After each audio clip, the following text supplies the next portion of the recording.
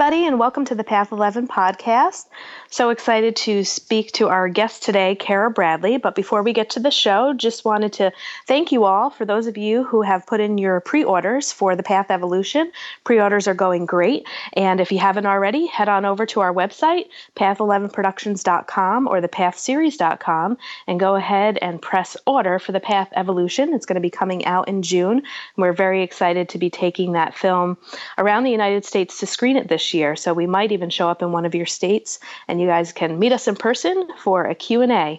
And the person that we're speaking with today is Kara Bradley, who is the author of On the Verge. She's a passionate teacher of yoga, meditation, and fitness, and she has been in the personal trenches of transformation as a mental strength coach for over 3 decades. She runs her own yoga center called Verge Yoga Center in Pennsylvania, and also does corporate training sessions with teams such as Villanova University football and Penn State's men's basketball team.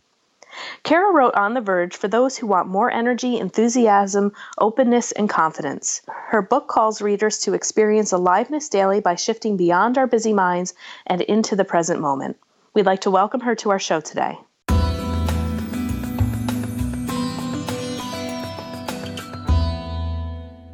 Hi, April. Great to be here. Yeah, I'm really excited to talk about your book, On the Verge. And you're originally from New York, is that right? I am. I was born in Brooklyn and then raised on Long Island, went to school in Manhattan. So I'm a true blood New Yorker. Yeah, so are we. So we always All right. give a little shout out to our New Yorker authors here. Awesome.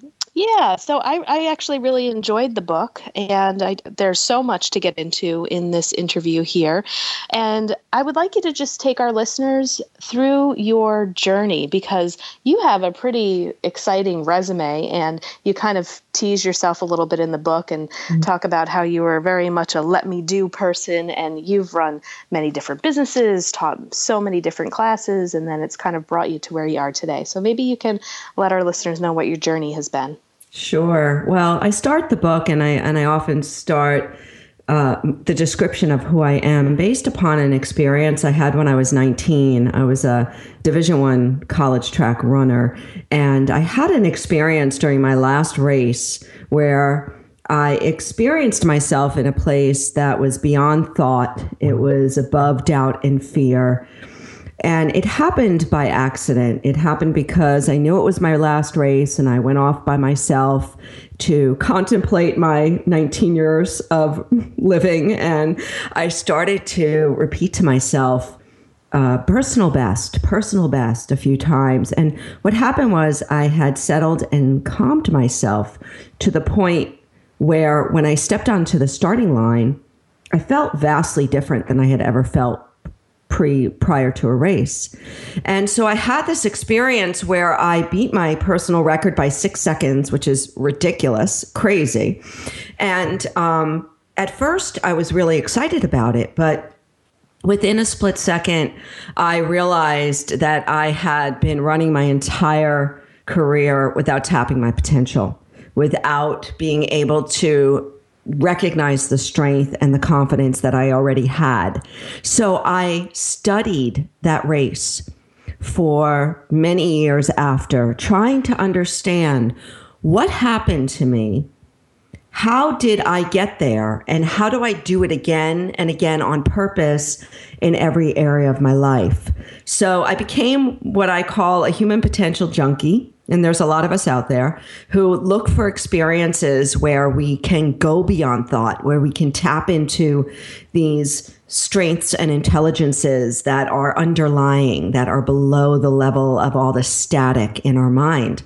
And so I bungee jumped, and I sat in sweat lodges, and I walked on hot coals and did a bunch of crazy things to help wake me up to find that state again. And so for the last 30 years, I've been teaching people, mostly through movement practices, but more recently through meditation practices, how to shift beyond your busy mind, how to rise above doubt and fear, so that you can tap into and experience a state that is natural to all of us, that is already clear and bright and open and confident. So that's kind of how I got to where I am right now.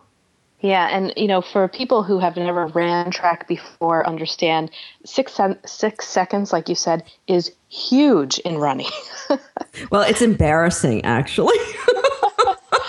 I mean, some people probably be happy if 30, maybe like I'm thinking like in track and fields. When I ran it for a couple of years in middle school and high school too, and I know like if you can shave milliseconds off, or even like a second is huge.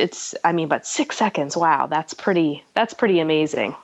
Well, and what's so amazing about it is that for so long, and I had been running all through college, high school and college, is that I had been running with carrying the baggage of fear and doubt with me. And I think a lot of us go through life like that, where we're kind of there, but we're not quite there. We never quite get to the point where we kind of pull it from our guts and bring it to the table. And we all want to get there. And so it happened to me by accident, but now I know we can shine like that on purpose, and we could do it whenever we need to. So that's really what I've dedicated my life to helping people do. Yeah, and you do a really nice job about describing and speaking about the busy mind. And I think a lot of people listening to this podcast will really be able to relate to it. So can you actually describe what the busy mind looks like? And, then we can later go into some of the practices that you have in the book that, are really simple and easy and very practical to do. But take us through what the busy mind looks like. Yeah, I'd be happy to. I'd be happy to explain it because we all have it. Yes. and if we can all just recognize, we're all walking around with a whole lot of mental clutter, and it's not solely our fault. It is cultural conditioning. It's what's happening with having so much technology available. So just to recognize that we're all walking around with busy, frenzied, cluttered minds, where we, in many ways, I think it was Eckhart Tolle who said, the mind is an instrument, and used wisely, it's a tremendous tool. I mean, it's gotten us to where we are, speaking, via a computer, having an interview like this, but used wrongly or used inappropriately, it takes us over. And so for many of us, probably 99% of us, our busy mind has just taken us over from showing up for everyday life and experiencing life fully. So our busy mind, I use it just as a kind of catch-all phrase to describe the mental junk that just kind of wanders through our mind, like, I have to go to the post office. I have to go to the post office. I have to go to the post office, that we repeat over and over and over, to the memories and stories that we create about our lives, to the plans and the fantasies, and also to include the negative emotions that grip us, such as judgment, doubt, fear, anxiety, comparison, all that stuff. So it really is a catch-all to symbolize anything that's keeping you from showing up fully present right here in this moment. And so if we can recognize, and this was huge for me. So years ago, I was in a yoga class, and the yoga teacher, who was also deep into her meditation practice, she said, the sages, the monks, the Buddhist meditation teachers, they all say that they can't go a few seconds without a thought. And that was like a huge light bulb for me. I said, what do you mean? I thought I was supposed to stop thinking. And, what I've since learned is that, our minds just produce thoughts. It's what our minds do, like our nose smells and our ears hear. Our minds will always think. It's really our relationship to thought that either blocks us from showing up fully or sets us free to shine, to access our potential. So I don't know if that's quick and dirty, but feel free to let me know if you have questions. Yeah, absolutely. No, and I remember reading something with the works of Louise Hay, where she was also talking about just trying to choose those thoughts to be more positive ones. She's kind of like one of the gurus of the self-affirmations. And, she kind of says it's just as easy to think a positive thought as it is a negative thought. So do you have any thing to say about that even though that there are these thoughts that we're having, even if we can begin to train our mind maybe to have more pleasant thoughts, whether we get wrapped up in the pleasant thoughts or the negative thoughts, but I would think a mind with more positive thinking and talking more kindly to ourselves is a better, busier mind to have than a negative one. Oh, I like that. A better, busier mind. I like that.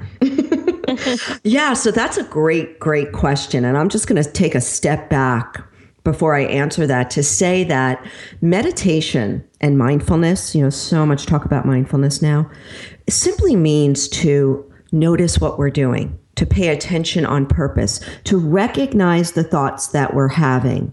So the first step is really to start just noticing or asking yourself, where am I? Am I here? What am I thinking?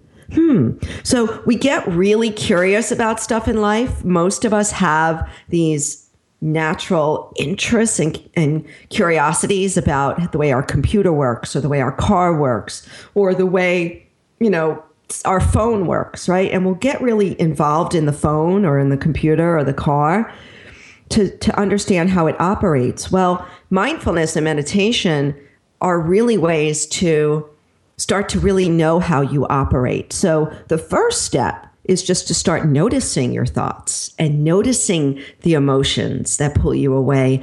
In noticing, we start to break down that mental habit and pattern that we've just built up over the years. Once we can start noticing, then we can start to shift, perhaps to just relax in the moment. Or, like you said, we can start to turn the way that we think or the way that we feel to a more positive direction. And the super exciting thing about this all, it's not just me telling you this or other teachers telling, us all that these practices are helpful. It's that we now know through science that it works to change our brain. Right. So by noticing over and over and over and over again, we get better at noticing. By interrupting a negative emotion over and over and over again, it lays down new neural pathways. We actually change our physiology by training our mind. It's very cool. Yeah, and the more research that I'm doing and how I'm coming to understand it, it's almost like all of these mindfulness teachers and the mindfulness movement and all that we're trying to teach people at this point is almost like strengthening the conscious brain versus the subconscious brain, because the majority of what we do is so unconscious, subconsciously, like driving, brushing our teeth, getting into the shower. I mean, so many things that we take for granted that we just wake up and do really without being very conscious or aware of it. Right. And I think I read somewhere that, it's okay to have some of those kind of autonomic thoughts or actions, because if we had to pay attention to every single detail, we'd like, oh my gosh, I don't know if we'd ever get anything done. But you're so right about that.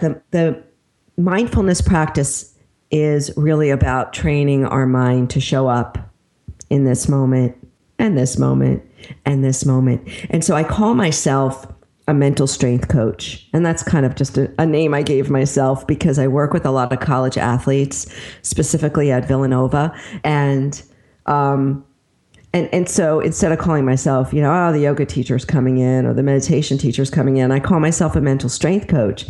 And the way I train these athletes is to reinforce to them that our mind can be trained like a muscle.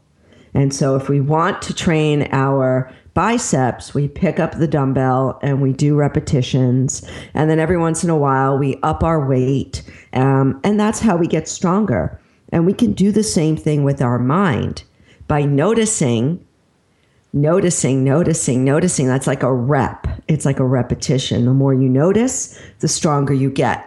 So we become these noticing machines, noticing when I'm not here, noticing when I'm in judgment, noticing when, I think I'm here.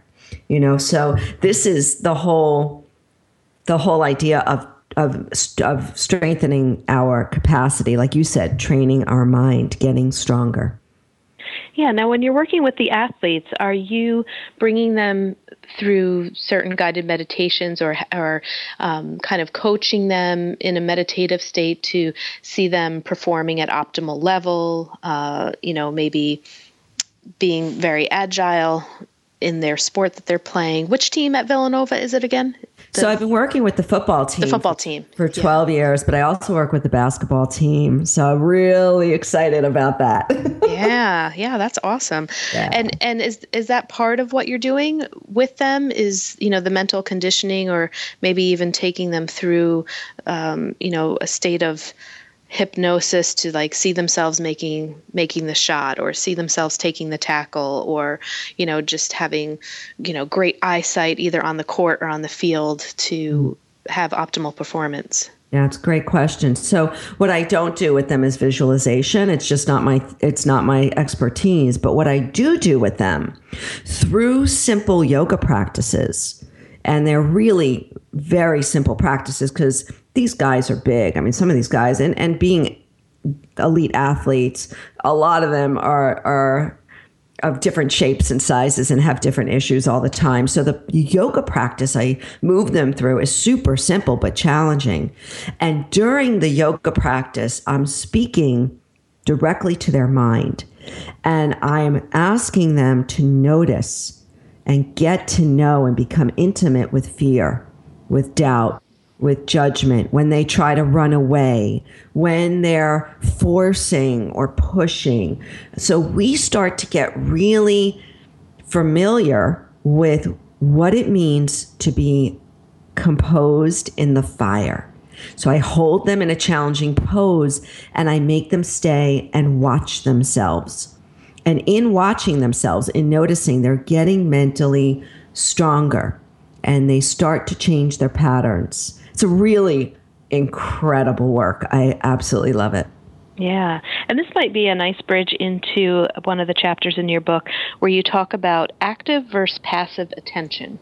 So it's great. And it's so simple. And this isn't something I made up. It's, nothing in this book is anything I've made up, actually. It's all very much common sense that we already know. So there are two ways that we arrive in each moment. Right? We're either actively engaged, like right now, you and I are having this conversation. I'm focused just on you. I don't have anything else around me, beeping, buzzing. And so I'm very actively aware of how we're speaking to each other, what you're asking, what I'm saying. And then there's also being passively aware. And a lot of us spend a lot of our day passively aware. So we're driving home from work and we drive up to our house and we're like, how did I just get here? I don't remember driving. Or we're halfway through our dinner and we don't even remember eating. Or someone's talking to us and, we have to stop them and ask them to repeat themselves. So our minds are so often just sort of here. And what happens when we're sort of here is that we sort of experience life and we sort of tap into all of the strength and capacities that we have. So when I was running track, I was most of the time I was sort of in the race and sort of like bogged down by fear and sort of anxious and sort of thinking about who was passing me, right? But that day when I beat my personal record, I was very much actively aware. I remember it very vividly. And so what I talk about in the book is just starting to notice, again, that word, when you're passive. And when you notice when you're passive, you automatically, immediately become engaged. Yeah, and I think a lot of people that are, working on doing this for themselves, that's kind of the whole purpose of it, to be, and it's hard to like put into words, but the experience of really being active in the moment really is a feeling and a sensation that's hard to put into words. It just always seems to feel so good, I guess, is the best way, You just feel very, very alive. Oh, thank you. Thank you. That is the whole point. And that's really the whole point of the book, is that at the end of the day, we all just want to feel awake and alive in our lives in this moment. And so when we can continue to learn to show up, what I call on the verge, in this moment, and now this moment, and now this moment, and now this moment, we feel more bright, awake, clear. We're naturally that way. And so like you said, it's very much a visceral feeling. It's not easy to put into words. And so what I offer in my writing and in my teaching is the possibility that if you start to recognize moments when you are already actively awake in your life, start to notice them because they're happening. It's those moments between thoughts. It's those moments when you're driving down the road and you're at a red light and you look up and you see the brilliant sunset. And for a moment, time stands still. Or you meet someone's gaze. You pause to take the sip of coffee and taste it. These moments are happening already.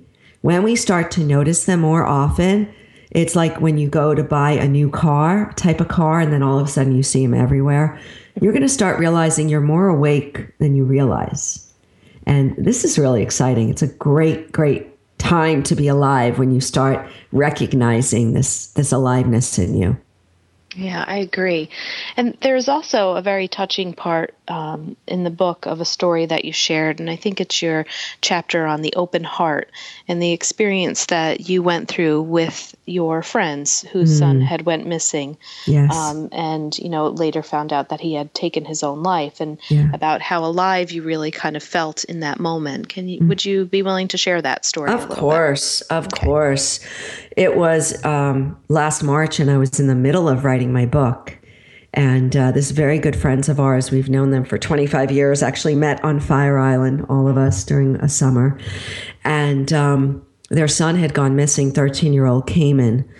And we were the first responders. My husband and I went right over to their home, and it was during a snowstorm. And for 4 days, thousands of people in our community out here on the main line outside of Philadelphia were searching for him.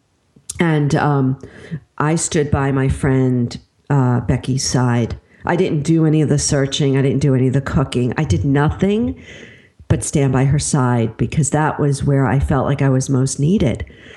And later, they found that Cayman had taken his life. And the week after we gathered, it was almost like The Big Chill, if you remember that movie, in their home for a full week with close friends hanging out. And all of us had the same description of that experience of being together in that really traumatic, tragic situation, is that we all felt so incredibly alive and present. And what I recognized, and it actually shifted my book, I just put my pen down and I sat with it for a few weeks because it was so intense. And what I realized is that being alive doesn't mean all bows and ribbons, It doesn't mean everything's going to always work out in your favor or you're always going to like the moment that you're in. Being alive really means to be available for life, to show up in the center of the moment, no matter what's happening, because this is our life. This is my life. This is my precious, precious life. And if all I do is try to push away the bad, I'm going to miss out on a whole lot of human experience. And so that is, the open heart that I talk about, this natural sense of being open and available is an opportunity for us just to show up for each other, for life, for any situation, any circumstance. It's really profound. Changed my life. completely. Yeah, I've always said too that there's something, unique when death kind of affects your life in some way, whether it's tragic, whether it's somebody that is really old and passed away. But there's something when it personally touches you, it just feels like there's that moment that if people aren't living a more awake life per se, or maybe in these types of practices or taking yoga or meditation, that it almost puts the brakes on life and wakes people up. So many people will say, well, it really put things in perspective for me, or, all the stuff that they were worrying about beforehand, all of a sudden, none of that really mattered. Mm-hmm. Oh, yes. That's such a great way to put it. It puts things into perspective. And many people do feel this sense of time standing still. When a baby's born, when someone dies, during these big moments. I mean, if we go back and we think about 9/11, I mean, that was like a week or 2 weeks of just this profound stillness that we all experienced. And here's the amazing thing is that sense of stillness and space is available to us every moment. I mean, this is what, the great masters have been teaching for thousands of years, that in this moment, when we can just be in it fully, it feels spacious. It feels this peace. Even though there may be tragedy all around us, we can feel this incredible relief or sense of ease and peace. It's intriguing enough, and it was intriguing enough for me at 19 when I felt it first that profoundly to spend the rest of my life curious about how to live from that place. And you also speak about the 4 Verge practices, and maybe we could go through those a little bit. I have in my notes here about noticing this moment, moving your body, meeting the mind, and notes to self. Yeah. Yeah. So what I'm going to say first, because I always forget to mention this, is that all the practices are on my app that is named On the Verge, just like the book. I created an app, a free app as a support to all the practices that I offer in the book, because I know that, and I've done it many times, where you read a book and there are practices and you're like, okay, yeah, these are nice. And then you just kind of keep reading. But I feel strongly enough that these simple practices can really help us shift beyond our busy mind, that I created an app for them. So if you're listening and intrigued, please download it, called On the Verge. And so the Verge practices are simple, easy ways to start to recognize your busy mind and to shift beyond it, to recognize when you're shutting down and to show up for life, right? To recognize when you're overthinking and to let that go and to arrive. And so there are a bunch of different, I call them primer practices, which are mindfulness-based practices, all really short, 5-10 minutes, if that, such as, and this falls under the Notice This Moment, which are the mindfulness practices, such as sky gazing. It's one of my favorite. And I didn't make up most of these practices. I've just kind of redefined them in a simpler way, perhaps. So sky gazing can be done so simply. You're on a train or you're in your car.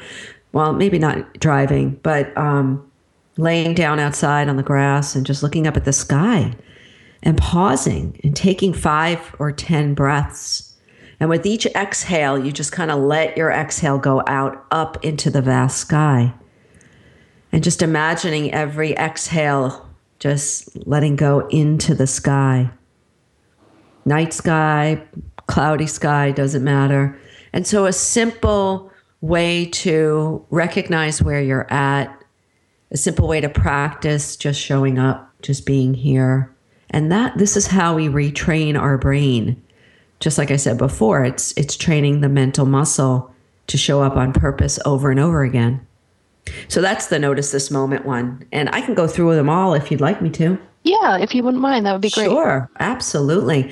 So the second practice, called Move My Body, is just that, right? Moving your body as a way to become familiar with your mind. So we've got great practices, ancient practices like yoga and qigong, but there's also really simple ways to move your body in a rhythm. And using your body in a rhythm, moving such as running or swimming, walking, hiking, rowing, moving your body in a rhythm can help you to steady your mind and calm your nervous system so that you see more clearly. I call it synchronizing mind and body through breath and movement. So in yoga practice, in a flow practice, vinyasa, you're moving and breathing in this delightful rhythm, right? When you're walking, if you're just walking at a nice pace, you end up breathing and walking in a rhythm. And this helps you to settle your mind and calm your nervous system. And it can be a moving meditation. And so that's moving your body. So I'm just offering up a way to use your workouts or just simple exercise as a way to help you show up for your life more fully. And then there's Meet My Mind, which is meditation. So mindfulness-based meditation is sitting down, closing your eyes, coming into stillness, noticing your breath, continuing to notice your breath. And then when you notice yourself wander, you bring yourself back to your breath. And in doing this very simple technique, it helps you to synchronize your mind and your body again through this stillness and this breath. So all of this stuff is just getting to know your busy mind and understanding what it feels like to be beyond thinking and doing and worrying and judging. And so the last practice, called Notes to Self, comes back to what you were talking about earlier on, which is how do we change our thinking from negative to positive, or won't that help, like Louise Hay teaches and so many others teach. So Notes to Self is a way of becoming familiar with your internal dialogue, with the little words that you're saying to yourself. How do you talk to yourself? And to start shifting that from being negative or judgmental to starting to help interrupt those patterns by offering yourself a reminder to be here, or an intention to show up, or an inquiry. I love questions. Where am I right now? Am I here? Can I show up? These gentle questions aren't judgmental. They're just an inquiry to see where am I? Can I be here? And so those are the 4 practices, and they're offered in the book in various different ways, and then again on the app on The Verge. Yeah, and the book is really nice for people who like to journal. I mean, that's what I really enjoyed about the book, too. You know, after each section and stuff, you have little places where you actually give the meditation practice. Like the example that you just recently gave about looking up at the sky meditation. All the meditations that you have in there are very short, they're concise, and I think that this is a book that readers will really enjoy for those who like to write into books or like to be given questions to think about and journal. You have examples right there in many sections of the book where you elicit questions and you're looking for the reader to write down a response. So I found that to be really helpful and really enjoyed that portion of it. Yeah, well, thank you for that. I was very intentional about making it accessible to people, not too much, but not too little either, because the bottom line is, if we want to make changes, if we want to feel more alive, more awake, more engaged in our lives, we're going to have to really look at what we're doing and just get really honest. And so I have these gut checks throughout the book, you know, in my new kind of New York way. You know, it's a little poking and prodding to say, come on, let's fess up. You got to fess up. Like, this isn't all about just, you know, positive affirmations. Honestly, we have to really look at what we've been doing. And so that's what I provide. Awesome. Now, with your book coming out, are you still running your yoga center and teaching meditation and all that? Or are you taking a break and going to do a little book tour and book signing, or what are your plans? Oh, thanks for asking that question. Well, the book is out. So it was out in early April. And I have been doing a book tour, but I am also running my yoga center, Verge Yoga, outside of Philadelphia. And so I have to continue to teach. I mean, for me, I'm a teacher. I've been teaching my whole life, and the teaching grounds me. It keeps me present so that I don't get caught up in all the administration and nonsense that often goes on with launching a project like this. So I am continuing to teach, but I am going to be coming through the New York area a couple of times over the next few months, and doing talks, teaching yoga, teaching meditation here and there. So it's exciting. It's exciting. But you know what? Being an author these days, I mean, it really is.